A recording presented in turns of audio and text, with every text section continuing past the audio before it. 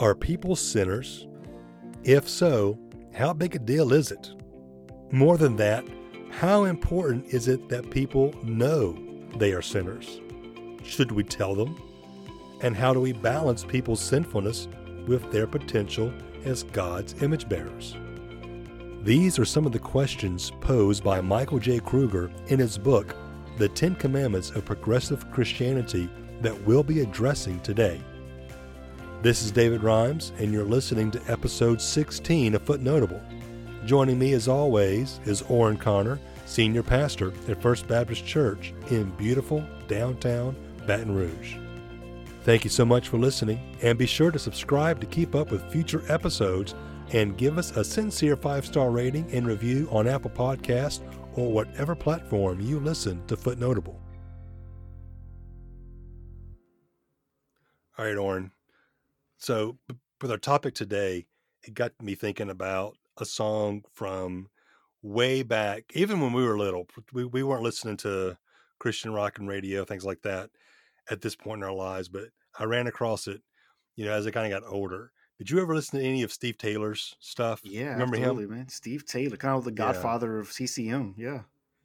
Right. Yeah. So the guy had a rapier wit, Yeah, he did. and there was always a lot of tongue in cheek that he had in his lyrics. And he had that album back in the early 80s called I Want to Be a Clone. Yes, I remember that one, yes. And it was kind of a big deal. It was one of those things you listen to and you kind of snickered at, but you were really intrigued by it because he was kind of touching on topics that you didn't really hear touched in church. He was talking about Jesus culture and just some of the apathy that's present even back then, in American church. And so it was a bit scandalous. Not a lot of churchy people liked Steve Taylor.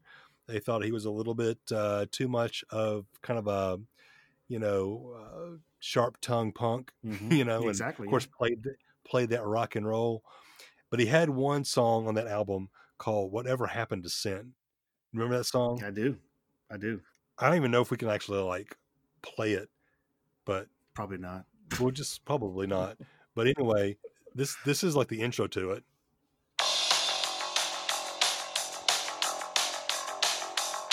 And that's probably all we can do and get away with it. Yeah. Without being sued. But anyway, it was a song that explored the whole issue of the change in the culture's view of sin. And he repeatedly asked the question, which is the title of the song, whatever happened to sin? We used to see things this way, then something changed, and now we have an excuse for it. We kind of brush it off. Well, does sin still exist or not? And this really gets to the heart of the commandment number 2 for the progressive Christianity that we're talking about today. And that commandment is affirming people's potential is more important than reminding them of their brokenness. Yeah, absolutely. So this gets to the heart of sin. This is kind of where we're really going to be talking about a lot today. We're going to talk about potential for sure, but what we're going to see as we're going to go along here is that this whole statement that they're making as this being a better way to look at life and to view people it's got to be taken in light of the issue of sin. And so we're going to have to kind of dive into this a little bit, dissect what Gully is saying here, because what he's basically doing is he's attempting to redefine the problem. Yes. We as Christians identify the problem as sin. Problem in the world is not poverty. It's not man's inhumanity to man. It's not economic, disparages. It's not injustice. We would say those are all terrible things. Yeah. But we would point to the root of all of those things as being the sin that resides in the heart of every man, woman, and child that's ever been born, with the exception of Jesus Christ. Right. But that's not where Gully's going to take it. No. He is very clear that the problem, and he really approaches the idea of this about human potential, and that it's the church's fault. Like the Orthodox sort of so-called gospel preaching, and he uses those words, so-called gospel preaching churches, are really the problem because they spend so much time talking about people's brokenness, their sin, and why they need a Yeah, he savior, really why they throws the need to be church under redeemed. the bus. Oh, absolutely, yeah. So, so his approach is the reason people don't want to go to church or want nothing to do with God is because Christians have spent so much time making people feel guilty about their sin and not talking about their human potential. And I understand where he's coming from, and some churches do abuse their platforms and their ministries by making people feel ashamed and guilty. The real question is, do you believe people have sin, and must it be redeemed, or do you just believe that most all people are really good, and those that are not good, so to speak, are people that just didn't fulfill their good potential? Like, he never really answers that question in the chapter, but he's clear to give you plenty of examples of people who have become disillusioned with the church because they were in an unhealthy environment where it was all about guilt and shame. And so some of the arguments he makes are very common and very popular as sort of an indictment, a condemnation against the church, but he never really deals with the issue of what's wrong with human beings. In fact, he may even go so far as to say there's nothing really wrong with any of us. We just need to fulfill our God-given potential. And so there's some problematic issues, and we talked about this last week, and you brought this up at the very beginning. Really, all of these commandments, this entire discussion is centered around how you see the Bible, how you read and understand what the Bible is. Is it God's word? Is it man's word? Gully tends to go back and forth. The parts that he likes is God's word. The part that he doesn't was written by men. And he actually says this to a man who called him and discussed with him about coming to church to teach his children Bible stories. And Gully knew what he was talking about. And some of the more violent types of Bible stories, those that are hard for us to read. And this is what Gully said to him. And this kind of sets the tone for our conversation today. He says, the Bible is important to us, so we handle it carefully. Not all of it is helpful, nor is all of it appropriate for children. So that's his approach to the Word of God. So it shouldn't be surprising to us then that the idea of sin and human brokenness and our need to be redeemed is something that he's sort of pushed aside as an unhealthy, sort of toxic kind of teaching. And what we need to do is approach human potential though as the way forward to make people see how good they can be.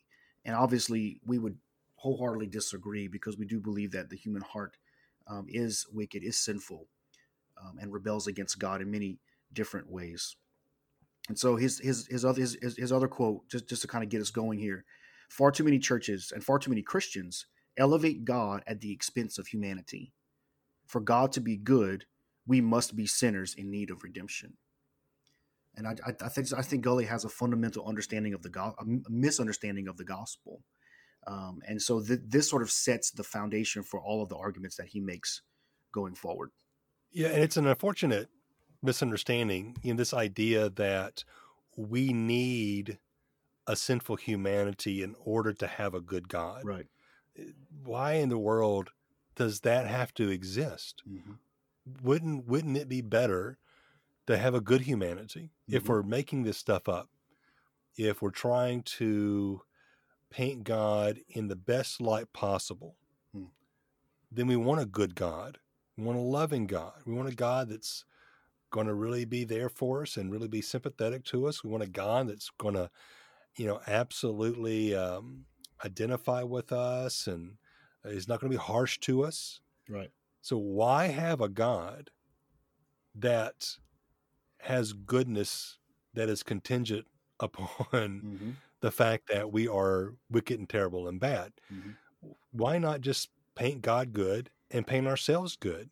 Right. That's the best of both worlds. Sure. I mean, why bother with sin at all? So I think Gully he's he's grasping, he's really making an unfortunate connection here. Mm-hmm. We don't need to make human beings out to be sinful just so that we can paint God as good. Exactly. God is good despite our sin, Mm-hmm. despite our wicked hearts and evil desires. Mm-hmm. And that goodness is ultimately expressed in the cross, in the crucifixion of Jesus. Exactly. Absolutely. Yeah. And it's the, the fact that we recognize that we have sin is because God reveals himself as good. If God did not reveal himself as good, we wouldn't know what good is. Therefore, we wouldn't know what evil or wicked or sin is. So the fact that God reveals himself as good helps us to understand that we're not, at least not in the way that we should be. Therefore, we need a plan to go forward. And so the question you asked at the beginning, whatever happened to sin? Well, we push it aside to make ourselves feel better about ourselves. Gully's accusation that the church is applying guilt and shame upon people, and certainly churches have done that. But just because a person feels guilty or ashamed doesn't mean that someone's applying that. Maybe they just feel that way because they sense something is really wrong with their lives. And they have been striving and seeking to fulfill their own potential, but it hasn't ultimately worked. They feel guilt because they've done things that are wrong and their conscience bears witness to that. So God actually gives us an answer in his goodness for our guilt, for our shame. And if a church is faithful with the word of God and faithful to proclaim the good news of the gospel, well, then that shame and that guilt actually has a definitive answer. As you said a moment ago, it's the cross of Jesus Christ. Human potential is a good thing for us to talk about, but it has to always be in light of the way God created us to live. Human potential outside of God's good design is just human beings making it up as we go, and then we can do whatever we want. But if it's within God's framework of how he created humanity to be lived, we can really know what a good person is. We can also easily identify what evil is and speak against it because the word of God is clear against the evil of this world. And so to reject sin is to really reject what God says. I mean, what does 1 John chapter 1 say? If any man says he is without sin, he makes God out to be a liar and the truth is not in him. If any man denies that he has any kind of sin or that there's any kind of real penalty for that sin, we're denying the very thing that God has declared about us. So what does God know about you and me? What does God know about humanity? And has he given us a word to help us understand who we are so that we have an answer for these troubles that come our way? To ignore sin and to ignore the real problem with humanity is to ignore the very revelation of who God is. You mentioned a moment ago about the problems of the world, hunger and homelessness and war and death. Well, all these things are a result of human sin. I've given the example before about people asking, well, why doesn't God just get rid of all the evil in the world? Well, in order for God to do that, he'd have to remove all of the causes of the evil in the world. And the vast majority of the evil we experience in life is due to people. So in order for God to remove all the evil from the world, all the sinful things in the world, he would have to remove humans from the world because we're the ones responsible. Well, he doesn't do that. Instead, he redeems sinners and brings us into his family, into a relationship with him. And so human potential is best realized within the framework of God's grace, God's mercy, and God's patient, loving kindness toward us. So, yes, I need a savior. Dave, you need a savior. Our families, our church members, our neighbors, and friends need a savior because we don't have the potential within ourselves to save ourselves. Yeah, and we're not saying that there is no such thing as human potential. Right. Um, when you look at the biblical worldview, that sin somehow negates human potential. I think that's almost kind of a little bit what Gully hints at, is that if we insist on sin, we're somehow downplaying human potential to the point of, we're just stifling it. There is human potential always. The question is how is that potential being molded and shaped? If human potential is being molded and shaped by our sin, well, then it's very bad potential. That potential ends up in creating corruption. It creates greed. It creates destruction and chaos in our world. But if that potential is then molded and shaped by the grace of God through faith in Jesus Christ, well, then now it has the ability to do amazing things creatively. And we see uh, wonderful examples of that through these expressions of sacrificial love and community that is not selfish, that does truly care for one another and thinks of one another as more important than themselves, and looks at the inadequacies and inequalities in our world and is moved by that grace to respond to that. And so human potential always exists. It's either shaped by sin that has been undealt with and therefore is negative, or it has been reshaped by grace and actually reaches the height of what humans are capable of, in this broken world, because they are now putting their potential towards godly things rather than worldly things. And so we don't have any confusion here. We're not saying that, well, yeah, we're all a bunch of sinners, therefore human potential just doesn't exist, or you can only have human potential if you acquiesce to the Christian worldview and Christian beliefs. That's not what we're saying at all. Christian human potential is always present. We just got to be really careful about what kind of outcome that potential is bringing. And if sin's not an issue, if sin is no big deal, then why does that potential do harm? Why does it always create beauty? Why does it always create loving things? Why do we have the problems that we have in society if sin does not exist? The temptation that we all have is to disregard sin, and again, to believe that we are enough in and of ourselves. But we have plenty of examples just in life, apart from scripture. We have plenty of examples where that doesn't work out. But when we actually go to the Bible and begin to examine the words of scripture, we have to deal with what God's word says. And this is what I find most disheartening and difficult, I guess, even to understand how Gully makes his arguments. Because on the one hand, he uses the Bible to prove points, but he does so kind of in a vague way. In fact, in the second chapter of his book, he refers to sort of two Bible stories, but he doesn't quote any verses of scripture. He just refers to the story of Zacchaeus, and he refers to the creation story. In fact, he goes so far as to say that the first chapter of Genesis was the correct creation story, and then man came along and added the second chapter. The first chapter made man and woman equal. They had dominion over the earth. They were made in God's image. The second chapter of Genesis, man took over and made women subservient to men, and gave man power over women. And it becomes this sort of culturally conditioned narrative that is offensive to our modern sensibilities. And so Gully sort of dismisses the second chapter of Genesis and the third chapter of Genesis and just really focuses on the first chapter. Well, it's all in the Bible, so you have to deal with those things.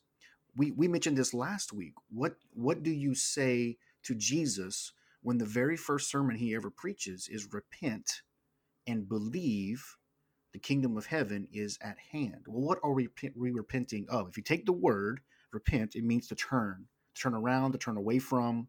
And the concept in the scriptures is that to repent means to turn away from sin and turn toward righteousness, toward right living according to God's plan, God's word. Right? But we also believe that in order to do that, a person has to have a changed heart and a changed mind. The Bible is not a list of suggestions for good deeds. The Bible is a revelation of the heart of God and our need to understand how we can know him, how we can be in right relationship to him, because our sins have severed that relationship. If we weren't meant to turn away from sin and wrong living, then Jesus never would have said to repent. He would have said, just work harder at fulfilling your potential. But he didn't say that. In fact, John chapter 2 tells us that Jesus knew what was in the heart of men and did not entrust himself to men. He didn't reveal all that he was immediately to people because he knew that they would try to abuse him and use him for their own gain. They had sin in their hearts. And so to reject the notion that human beings are sinners, it's simply a complete rejection of the entire Word of God. You literally have to go through and trim the Bible to just a few pages to try to get around the issue of sin. But Jesus doesn't run away from it. Jesus addresses it. He talks about repentance. He talks about forgiveness. He talks about love, and it's all in the context of having a changed heart. So when God's grace is applied to our lives, we can fulfill our potential because we have the ability now to bear rightly the image of the one who made us. But to reject God, to reject Jesus, means that we're trying to paint a picture that we've never seen before. It's like, I would equate it to like taking a 1,000-piece puzzle and dumping it onto a table, but never looking at the box, never looking at a picture of what you're trying to make. And you got to figure it out yourself. You can't do it. You don't know what you're trying to build. But when you have an image, a perfect image that is Christ, who is God, which we talked about last week, and you look at that box cover, now you can try to start putting the pieces together to make that image bear what you see in the picture. This is what God does. He transforms our hearts to make us want to be like Christ.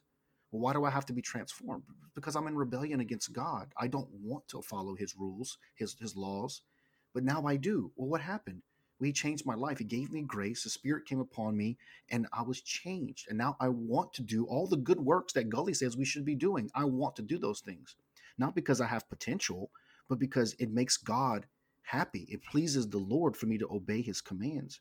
And so I just find it incredibly troubling that that any man could stand before people and say there's nothing really wrong with you, that you just need to try harder to fulfill your potential. And Dave, you and I have talked about this before, that many of the testimonies of people today are something along the lines of, well, I'm the way I am because things happen to me. It's this person's fault. It's that group of people's fault. It's that political party, that financial hardship. I was fired from my job. And it's always something that happened to me, what someone else caused. And we don't want to take responsibility for our own disobedience to God. But what I found in over 20 years of ministry is the best thing you can do for people is to show them that they're sinners from the scriptures, but also show them the incredible hope that we have in God's grace. God does not turn us away when we look to him. He brings us into relationship with him, and he gives us the answer, gives us the solution, which is Jesus himself. Trying to reinvent the solution to the human problem has never worked. People have been trying to do this for millennia, and it's just never worked. The solution's been given, and it's Christ. And so to say that human beings are not sinners is flat out wrong, but it's just disingenuous if you're going to try to also teach the moral standards of Scripture. It's completely inconsistent, and it doesn't hold up. And so my fear, and look, Gully talks about how churches need to stop talking so much about sin and guilt and shame and start talking about human beings loving one another, being tolerant and accepting and more forgiving. And you know what? Yeah, we could certainly be more tolerant. We could certainly be more accepting and forgiving from time to time. But that ultimately doesn't solve the problem because I don't have it in me by myself on my own to do that. I need help. And Jesus is that help. Yeah, Gully really wants to make sin to be, this yucky, burdensome, just downer that the church has used to really, get people kind of under their thumb. Let's churches just tell everybody they're sinners, makes them feel bad about themselves. When they feel bad about themselves, they're looking for some sort of way out from under the predicament, and so they turn to this invention of Christ as crucified Savior, as a way to get out from the burden of sin. And Gully himself says that all this teaching on the doctrine of sin is basically spiritual abuse. You're mistreating people. Nobody likes negative reinforcement. And look, I get that. I can remember times in my life where some kind of revival or tent revival or some sort of little traveling evangelist comes around with their hellfire and brimstone, and we're all terrible. It doesn't matter if you are a baptized believer. You're not, according to this guy. And they're just going to lay it on you how wicked and awful and terrible you are. And you all need to come forward and you need to get right. And good thing that I came along because, I've got the true message of salvation for you that's going to lift this burden off of you. And when you take it like that, it is abuse. It is mistreating people. It's not an honest talk about sin. But just because some people do mistreat sin in this way doesn't mean that we can just excuse the whole thing. Look, I know it's depressing to think about being completely and utterly depraved, okay? Because we tend to want to think the best of ourselves. But this is the reality. And we can't shift what's wrong with the world, what's wrong with us, onto some system or onto some other structure. We have to own it.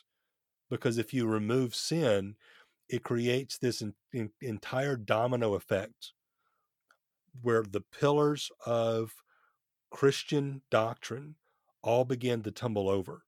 You take sin out, now you have something that impacts everything else. You can't keep the rest of the Bible, the rest of historical Christian orthodoxy, and have sin not part of that, because nothing else works. The problem of sin is why we have everything that exists after Genesis chapter 3. If sin's not an issue, well, then we can just sort of go along and omit that, and everybody's great and wonderful and God's good and loving. And again, like I mentioned last week, we just get it down to a pamphlet because sin's not a problem, but the rest of the Bible repeatedly kind of beats us over the head with the reality that sin is a problem. And it doesn't do so in an abusive way. It does so in a way to help us see this is the reality. This is how people's hearts work. If you don't believe me, look around you. Here's story after story after story in circumstance after circumstance after circumstance of different people in different times in different places, all acting out of the wickedness that's in their hearts. Nobody else is at fault. No other outside forces are to blame. And it gives us an accurate representation of who we are at our cores. We are sinners. So what is God going to do about it? What can we do about it? And that's what the whole rest of the Bible is building towards. So if you take sin out, the rest of it just falls down. You have to change Jesus. You have to change the cross, why he went to the cross. You have to change salvation. And so essentially that's what progressive Christianity does. They're at least honest about what happens when you take away sin. They realize the rest of it doesn't stand. So everything after that must now be tweaked. And so let's kind of get in a little bit about what is the impact in Christianity, in our doctrines, when you take away sin. Yeah, when we take away the doctrine of sin, as you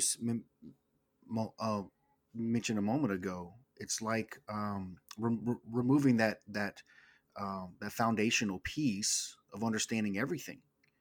And that if there is no sin, or if we're not sinners, well, then what was the cross for? Right? I think you and I would agree that the cross, or the death and resurrection of Jesus, are the greatest events in all of human history. Okay, so if we are not sinners in need of redemption, well, then what was the cross for? Well, did it happen at all? Would you, Gully, agree that the cross actually happened? And if it did, what was it for? Was it a big accident? Did the crowd just get all hyped up in this fever to see someone crucified, and Jesus was the poor victim that day? Or was there a divine purpose behind Christ's sacrifice or his death on the cross? Gully even questions this in his book. He says, but what is salvation? What does it mean to have our souls saved? He says a primary concern of Jesus was helping others become mature. spiritually, ethically, emotionally, and relationally. The church has typically understood salvation as being rescued from our sin and going to heaven when we die. But what if we believe salvation was our lifelong journey toward maturity, love, and wholeness? Were that the case, Jesus would not be the one who saves humanity by his sacrifice of blood, but the one who exemplifies this maturity, love, and wholeness. The one to whom Christians can look and say, this life is what it means to be saved. This is what it looks like to be fully human, and we can be like him. Now, in this paragraph, there's some things I agree with. I believe Jesus did come to teach us how to be spiritually, ethically, emotionally, and relationally whole. I do believe that. I believe he wants us to be mature and learn how to love and to be kind and serving of others. All those things are true. The question is, what happens if I don't do those things? Is there something wrong with me if I don't do them and if I don't want to do them? How do you counsel someone who knows that they've done something wrong? How do they have that guilt removed? Is it simply to say, brother, you're just not living up to your potential? Don't worry about your mistakes. Don't worry about your sins. Just be better. Be a better person. Well, what if I don't want to? What do the commands of Christ have to do with the rest of my life if right now I can't get past the one I committed yesterday, the sin I committed yesterday?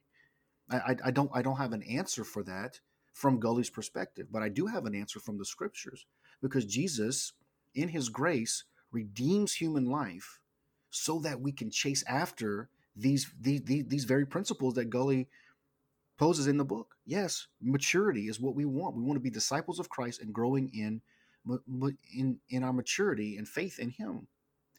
But the barrier of sin has to be removed. What reason do I have to hope?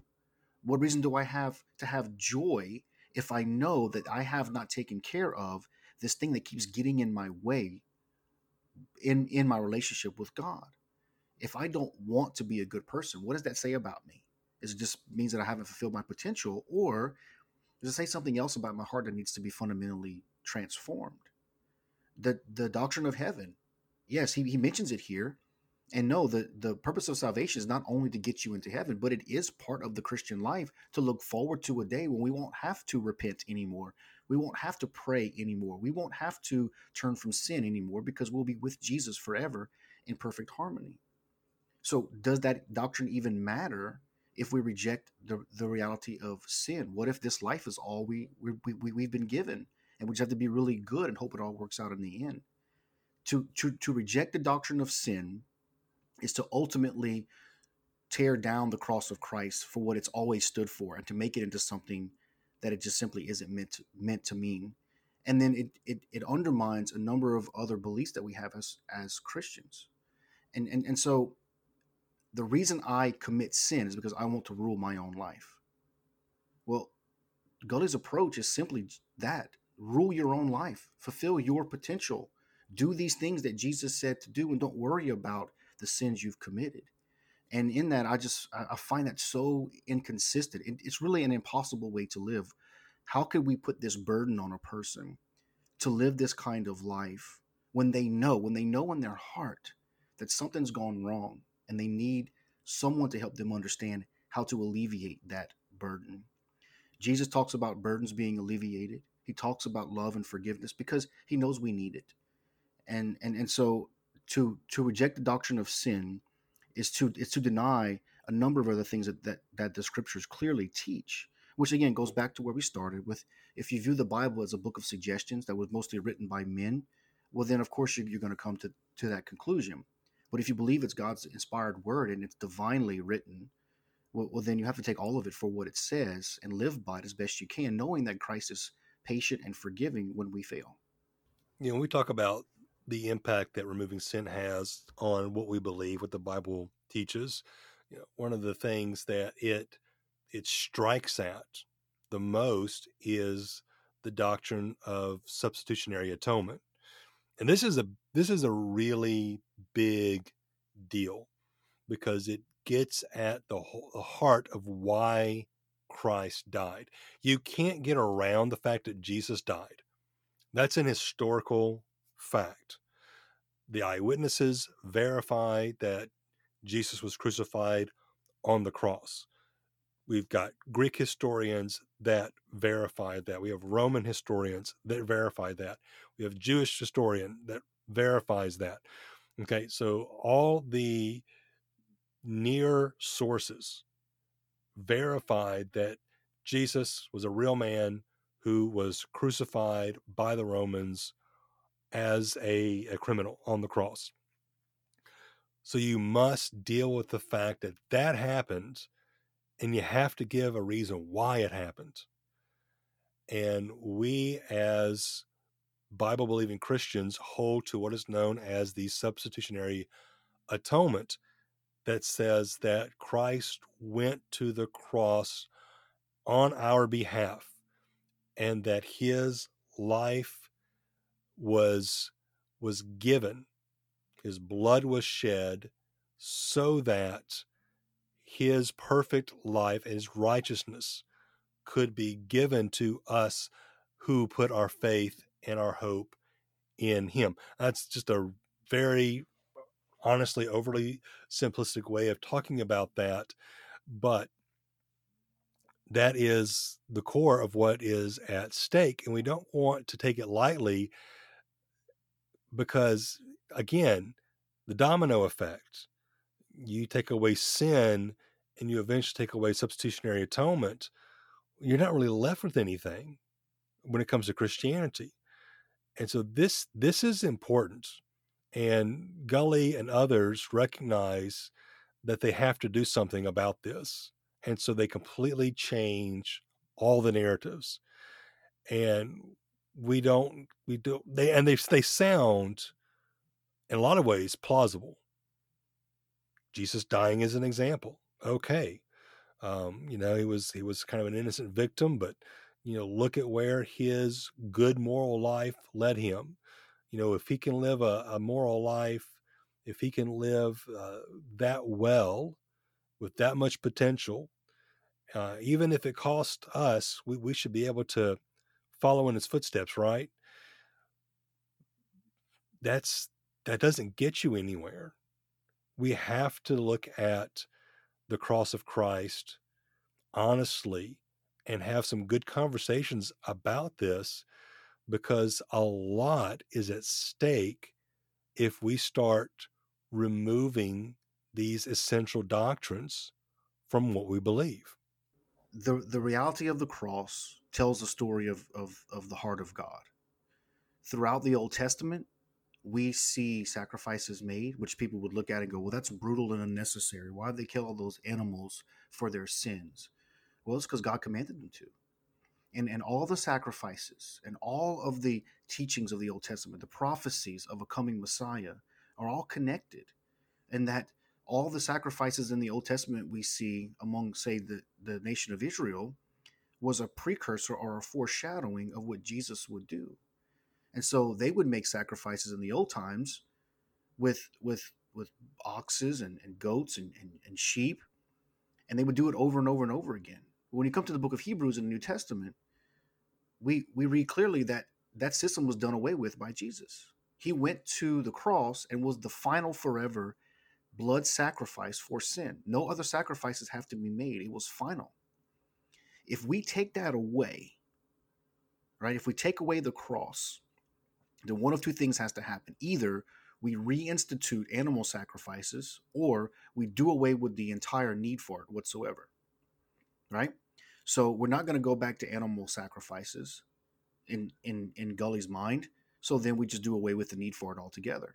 So what you do, as you mentioned before, Dave, is just change what the cross meant. Jesus was a hapless victim of an angry mob and a bunch of legalistic religious leaders who were jealous of him and were threatened by his radical new way of living, right? Completely false.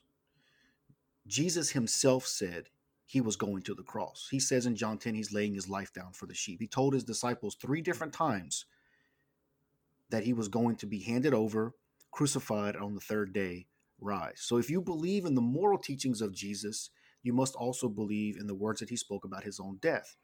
What for? What was it for? It was to pay for the sins of sinners like you and me, so that we can walk in a right relationship with God, so that the teachings of Jesus would make sense to us and we would want to do them, because his death redeemed us from the curse that we were under because of our sin. And so, as you said before, again, to discount the substitutionary atonement, to say that Christ did not die in my place means I don't need a savior to die in my place. Therefore, Jesus' life on the cross, or death on the cross, was only an example of how to suffer well. And that's just a completely unbiblical approach, because you have to reject all the rest of the scriptures that clearly point to the cross as God's hand at work to redeem sinners. And so, do you have, as a human being, do you have potential? Of course you do. That's why you're here. God gives every human being incredible potential, but that potential is hindered and hampered by our own selfishness, by our own greed, by our own sinfulness. So we need someone to help us. We need someone to rescue us out of that pit. That's what Jesus does. And in that, we are then set free. I love the image in the New Testament, the way Paul talks about wearing the garments of Christ, or putting on the robes of Christ. And the image is that you're in a pit and you're all muddy and you think it's fine. And then one day the light is shined into that pit and you see how dirty you are. And Jesus reaches his hand down and he drags you out and he cleans you off. And instead of leaving those dirty clothes on you, he puts on new clean clothes, new robes of righteousness. And you are happy because he gave them to you. You didn't earn them yourself. You didn't work for them. You didn't stitch them together. He gave them to you out of his own goodness because he loves you. And now you want to honor him by how you wear those clothes, by how you wear those robes of righteousness. And to reject the substitutionary atonement is to say, I don't really need those robes, Jesus. I can be good. You made me with potential. I can be good in myself. I just need you to tell me what I should do. And again, if I fail along the way, is that even a big deal to you? Or do I need to find an answer for my transgressions against you? Jesus would say, I went to the cross for your sake, so that you would know that your sins against me are forgiven. So you don't have to live in guilt and shame with the burden upon you. You can go forward in faith because you know that I love you and I made you for this potential, which is to be holy. And that's one word that Gully never uses in his book. At least I haven't seen it, is the word holy. I mean, how many times do we see the word holy in the scriptures? It's all over the place. Not once does he say that God made us to be holy. It just seems like God made us to be good, but yet he doesn't really define what that word means. But God made us to be holy like Jesus, because that's who Jesus was, a perfect God-man who came and died so that we could fulfill our potential as his holy people. This is really the heart of what we believe. This is the gospel message. I mean, human potential is great to talk about. I love seeing what people can come up with, the heights that they can aspire to. It's fascinating what God has given us in order to be creative and inventive, and some of the things that people can do, for one another. But that is not the gospel. Just living up to your potential doesn't address so much of what is fundamentally wrong with ourselves, what's wrong with the world, and it gives us no hope beyond our own potential. What is our potential to get us? Maybe 15 minutes of fame, maybe. Some people may even get a lifelong or years of legacy beyond that. Somebody's going to be like an Edison or Steve Jobs or something like that, and people will remember who they are and what they've done for generations and many, many years to come. But beyond that, I mean, what does it do for your soul? It doesn't do anything.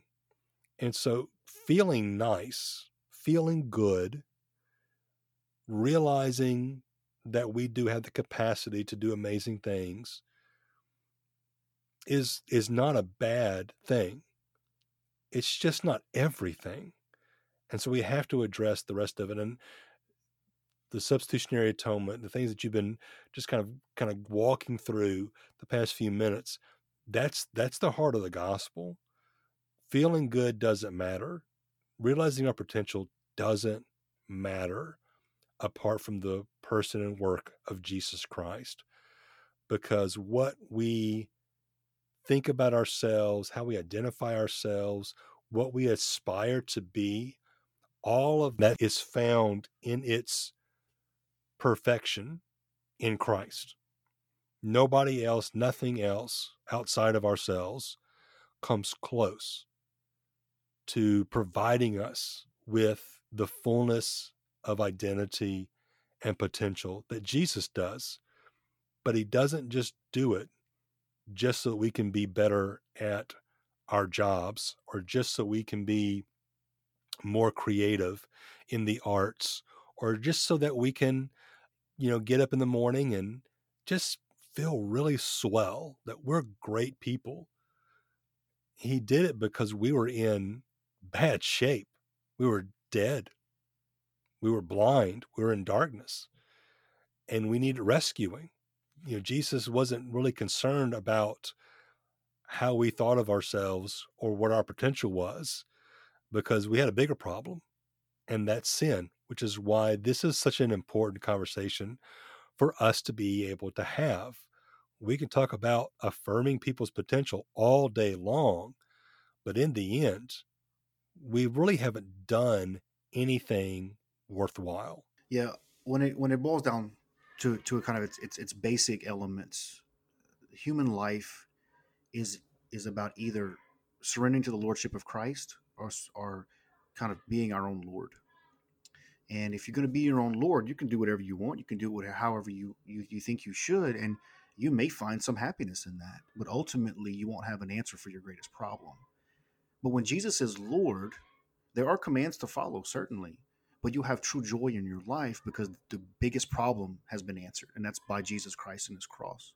So if you're listening to this today and you don't know that you are a sinner or don't believe that you're a sinner, you are. But I'm not going to tell you there's nothing you can do about it. There's something you can do about it, and it's to look to Jesus, who paid the price for you at the cross. So by trusting in him, every sin has been forgiven. Yesterday's, today's, and tomorrow's is taken away. So now you can live without any kind of condemnation.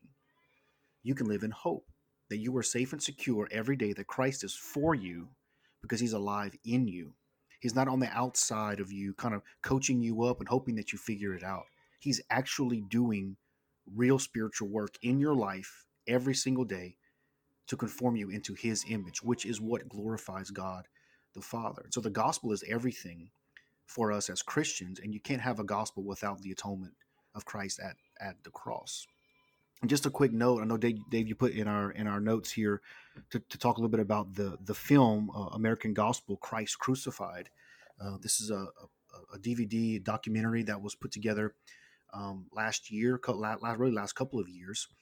It's the second installment of a series of videos that these guys are talking a little bit about the sort of the poor or poisonous teachings in America we see in American churches that deny the scriptures. So the first one was about the prosperity gospel and the dangers of it, and the second video is about the atonement. That what does the death of Christ mean? What is it for? Why do we believe it? And there's several interviews with differing pastors and perspectives, showing that many people standing in pulpits and teaching platforms every week have no real belief in the substitutionary atonement of Christ. They believe in a lot of alternate things that people listen to, and they abide by it because it sounds hopeful and it sounds good, but it doesn't really answer the real problem. And so, for those of you that may be wondering, I would encourage you to check out the video. I just started it. I've only gotten a few minutes in, but I know Dave, you've watched the whole thing. We will show this to our church family at some point in the future. It's quite a long documentary, but it does sort of give you the picture of the difference between what true biblical teaching looks like and then what man's teaching looks like, and they are starkly contrasted. And I think that's because one is true and one is not. And so I'd encourage you to check that video out. It's called American Gospel: Christ Crucified. If you want to check that out, I think it'll be well worth your time. Yeah, if you want to watch the first installment of that series, it's on Netflix right now. American Gospel. What's the tag on that one? Christ Alone. Christ Alone. American Gospel: Christ Alone. If you have Netflix, you can watch it for free. There, if your Netflix subscription, you can search for it. It's there. Definitely encourage anybody that is curious about Prosperity Gospel to check that out. American Gospel Christ Crucified only has recently kind of been out. They were a little bit delayed in getting it put out there, but we're blessed to have a copy of it there at First Baptist. And like Warren said, we will take a chance for our church family to watch this. But if you do want to get a copy of it, you can go out there and search for it, get a DVD or I think a digital copy perhaps, and watch it. It's 3 hours. Let's go ahead and tell you right now, it's 3 hours long. That is a hefty documentary by anyone's standards, but it draws you in, and it is engaging every step along the way, and it handles well this very issue that we've spent only like 50 minutes talking about today. They dive into it deep, and I think it's a great resource for the church today. Amen. Amen. I totally agree. We should definitely check it out if you get a chance. And again, if you want to get a copy of the book, The 10 Commandments of Progressive Christianity, again, just go on Amazon.com. You can pick it up. It's not expensive at all. It's by Michael J. Kruger, and you can follow along with our discussion because this is only number 2 of 10. So we've got 8 more to go. 8 more as we kind of break these down. So yeah, do feel free to grab that book and follow along with us, and tune in each week as we take these commandments one at a time. Warren, do you have it handy to give us a quick preview of next week? Yeah, so Gully's book next week, the title of his 3rd chapter, If the Church Were Christian, Reconciliation Would Be Valued Over Judgment. So the premise there is that we spend more time judging one another than reconciling with one another. And so we'll get into that next week and see what he says that we agree with, and then we'll see what we're likely going to disagree with in this discussion next week, next commandment number 3.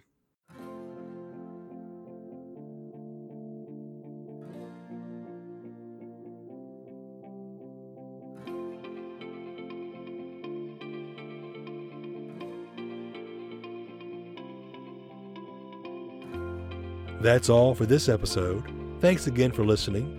You can keep up with Footnotable on social media through the Facebook, Instagram, and Twitter accounts of First Baptist Church Baton Rouge.